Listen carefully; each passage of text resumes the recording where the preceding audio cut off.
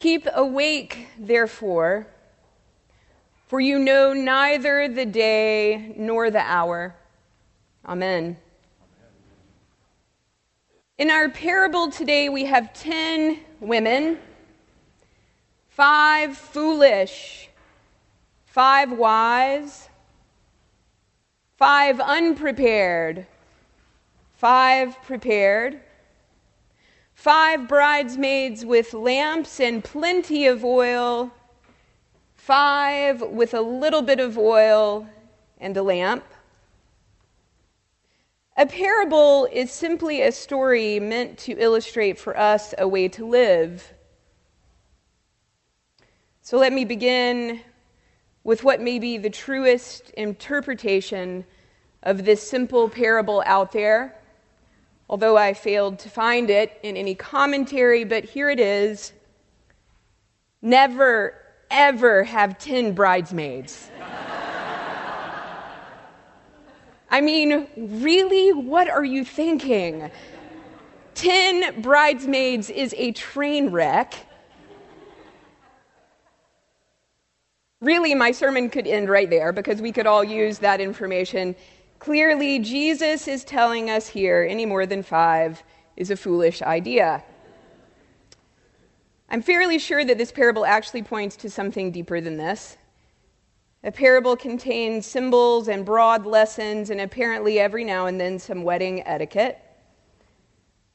This parable, even in this season, is the beginning of many texts that will follow through the season of Advent, all pointing to the spiritual act of waiting for something that is not yet, and being awake while we wait. Upon first reading of this parable, it seems a situation is set where there is very clear division. There is a division between those that are wise and those that are foolish. Now, naturally, a division like this in Scripture will lead to a tendency to place ourselves among one side or the other. With that comes judgment and exclusion, shame or arrogance, none of which will produce much fruit. And speaking of judgment, in the outcome of this parable, it appears that some will enter the party, but for those unprepared and foolish souls, the door will be shut to them. And nobody likes to be left out of a party, and no one wants to be called foolish. I don't know about you, but this understanding of the parable is problematic for that reason, yes, but also because it seems so terribly inconsistent with so much of the rest of the gospel, if not all of it.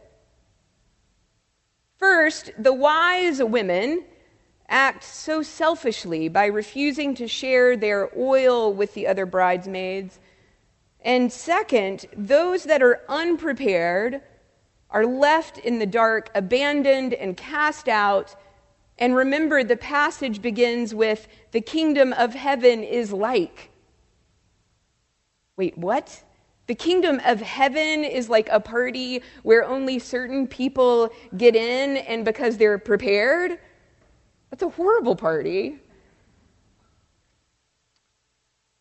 This seems inconsistent at best and just plain horrible theology at worst, maybe a little bit of both. So what about these 5 wise women? Why, in fact, are they so wise? I mean, if you had oil and you all had the same job to do, wouldn't you share the oil so that all of your job could be done to the best of the ability? Wouldn't 10 lamps be so much brighter than 5? Making everyone's job that much easier. Again, inconsistent with the gospel teachings. Look at the gospel as a whole. We have the sower of the seeds. We have the Good Samaritan. We're told that if you have 2 tunics, share with those that have none. Share your bread. Share with the poor. Share with your neighbor. That is the gospel teaching, right? But here, somehow in Matthew, If you only have enough oil for your lamp, keep it for yourself and forget your neighbor. Somehow it doesn't add up. So what is the oil? What is the oil, perhaps, if it's not something to be shared? What if whatever the oil symbolizes in the parable, it seems to be pointing to something else, something other than oil? What if, in fact, the oil symbolizes for us something totally intangible? Sure, the gospel is clear. If you have bread, give it. If you have clothing, give that to you. If you have shelter, share it. Give of what you have. But truly, in this passage, I am left wondering, are there things that simply can't be given away? Intangible things in life that aren't meant to be given away? Are there things in this life that, in fact, we must cultivate for ourselves within, that we can't expect to receive or demand from others? For example, what about hope? If you have hope and I do not, no matter how much I ask you for it, you can't give me your hope. You can light my way on my journey to cultivate hope, but you can't give me your hope.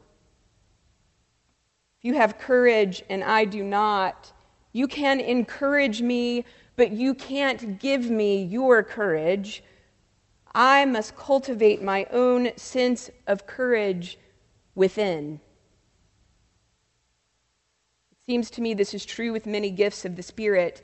We must cultivate these gifts within, not alone, but within. What if the 5 bridesmaids were wise because they had prepared for their work by cultivating within themselves the gifts of the Spirit? As they find themselves being called upon to light the way with these gifts, they simply can't hand them over to the unprepared, no matter how generous they might be feeling, because there are just some things we can't give away. Instead, the 5 wise bridesmaids point the foolish bridesmaids to journey out into the dark to find the fuel they need. Some days it seems the fuel of faith and hope and courage are in very short supply in this world and in this nation. Perhaps we too are on a journey into the darkness. We may be wandering for a while in the dark, looking for oil, looking for whatever gifts we need to make our lamps shine again as a nation and a people. Wandering in the dark, looking for something you desperately need can be a very scary thing. And fear is a powerful emotion. I wonder if the 5 foolish bridesmaids were afraid. The parable doesn't say much about their trip out in search of oil, but I'm guessing that they were.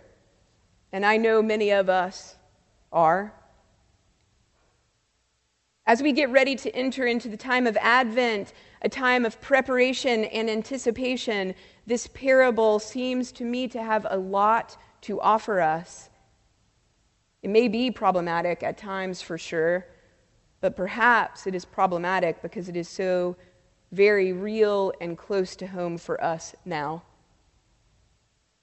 This parable ends with a call to be awake.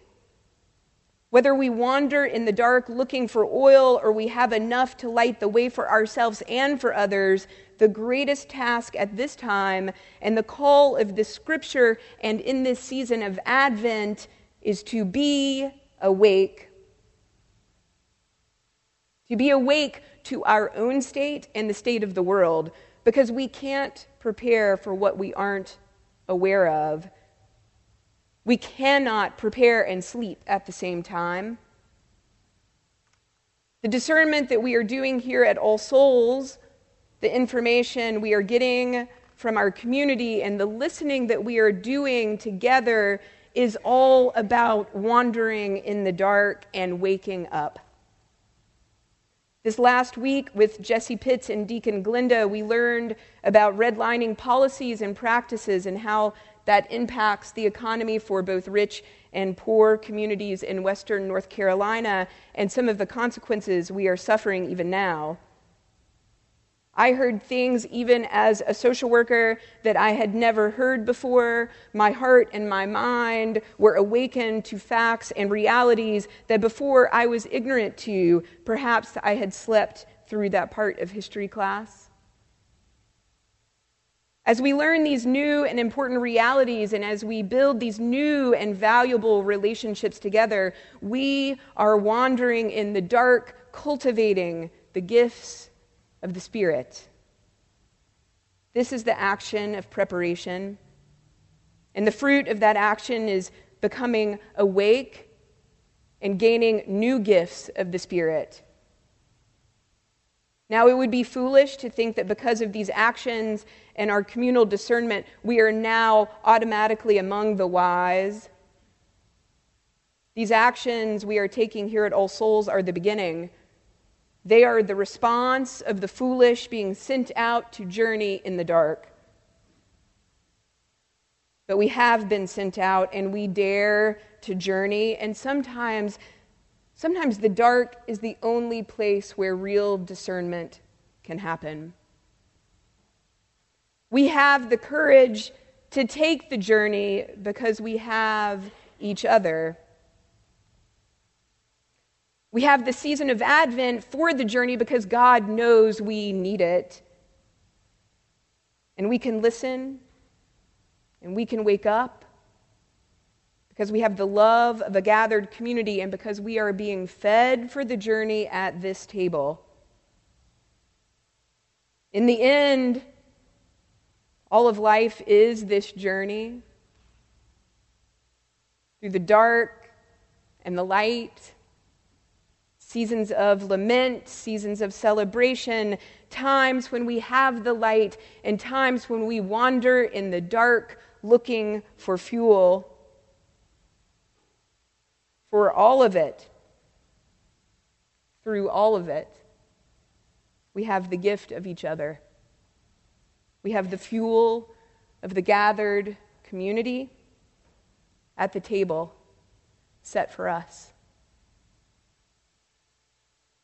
Therefore, stay awake, because we know not the time or the hour. Amen.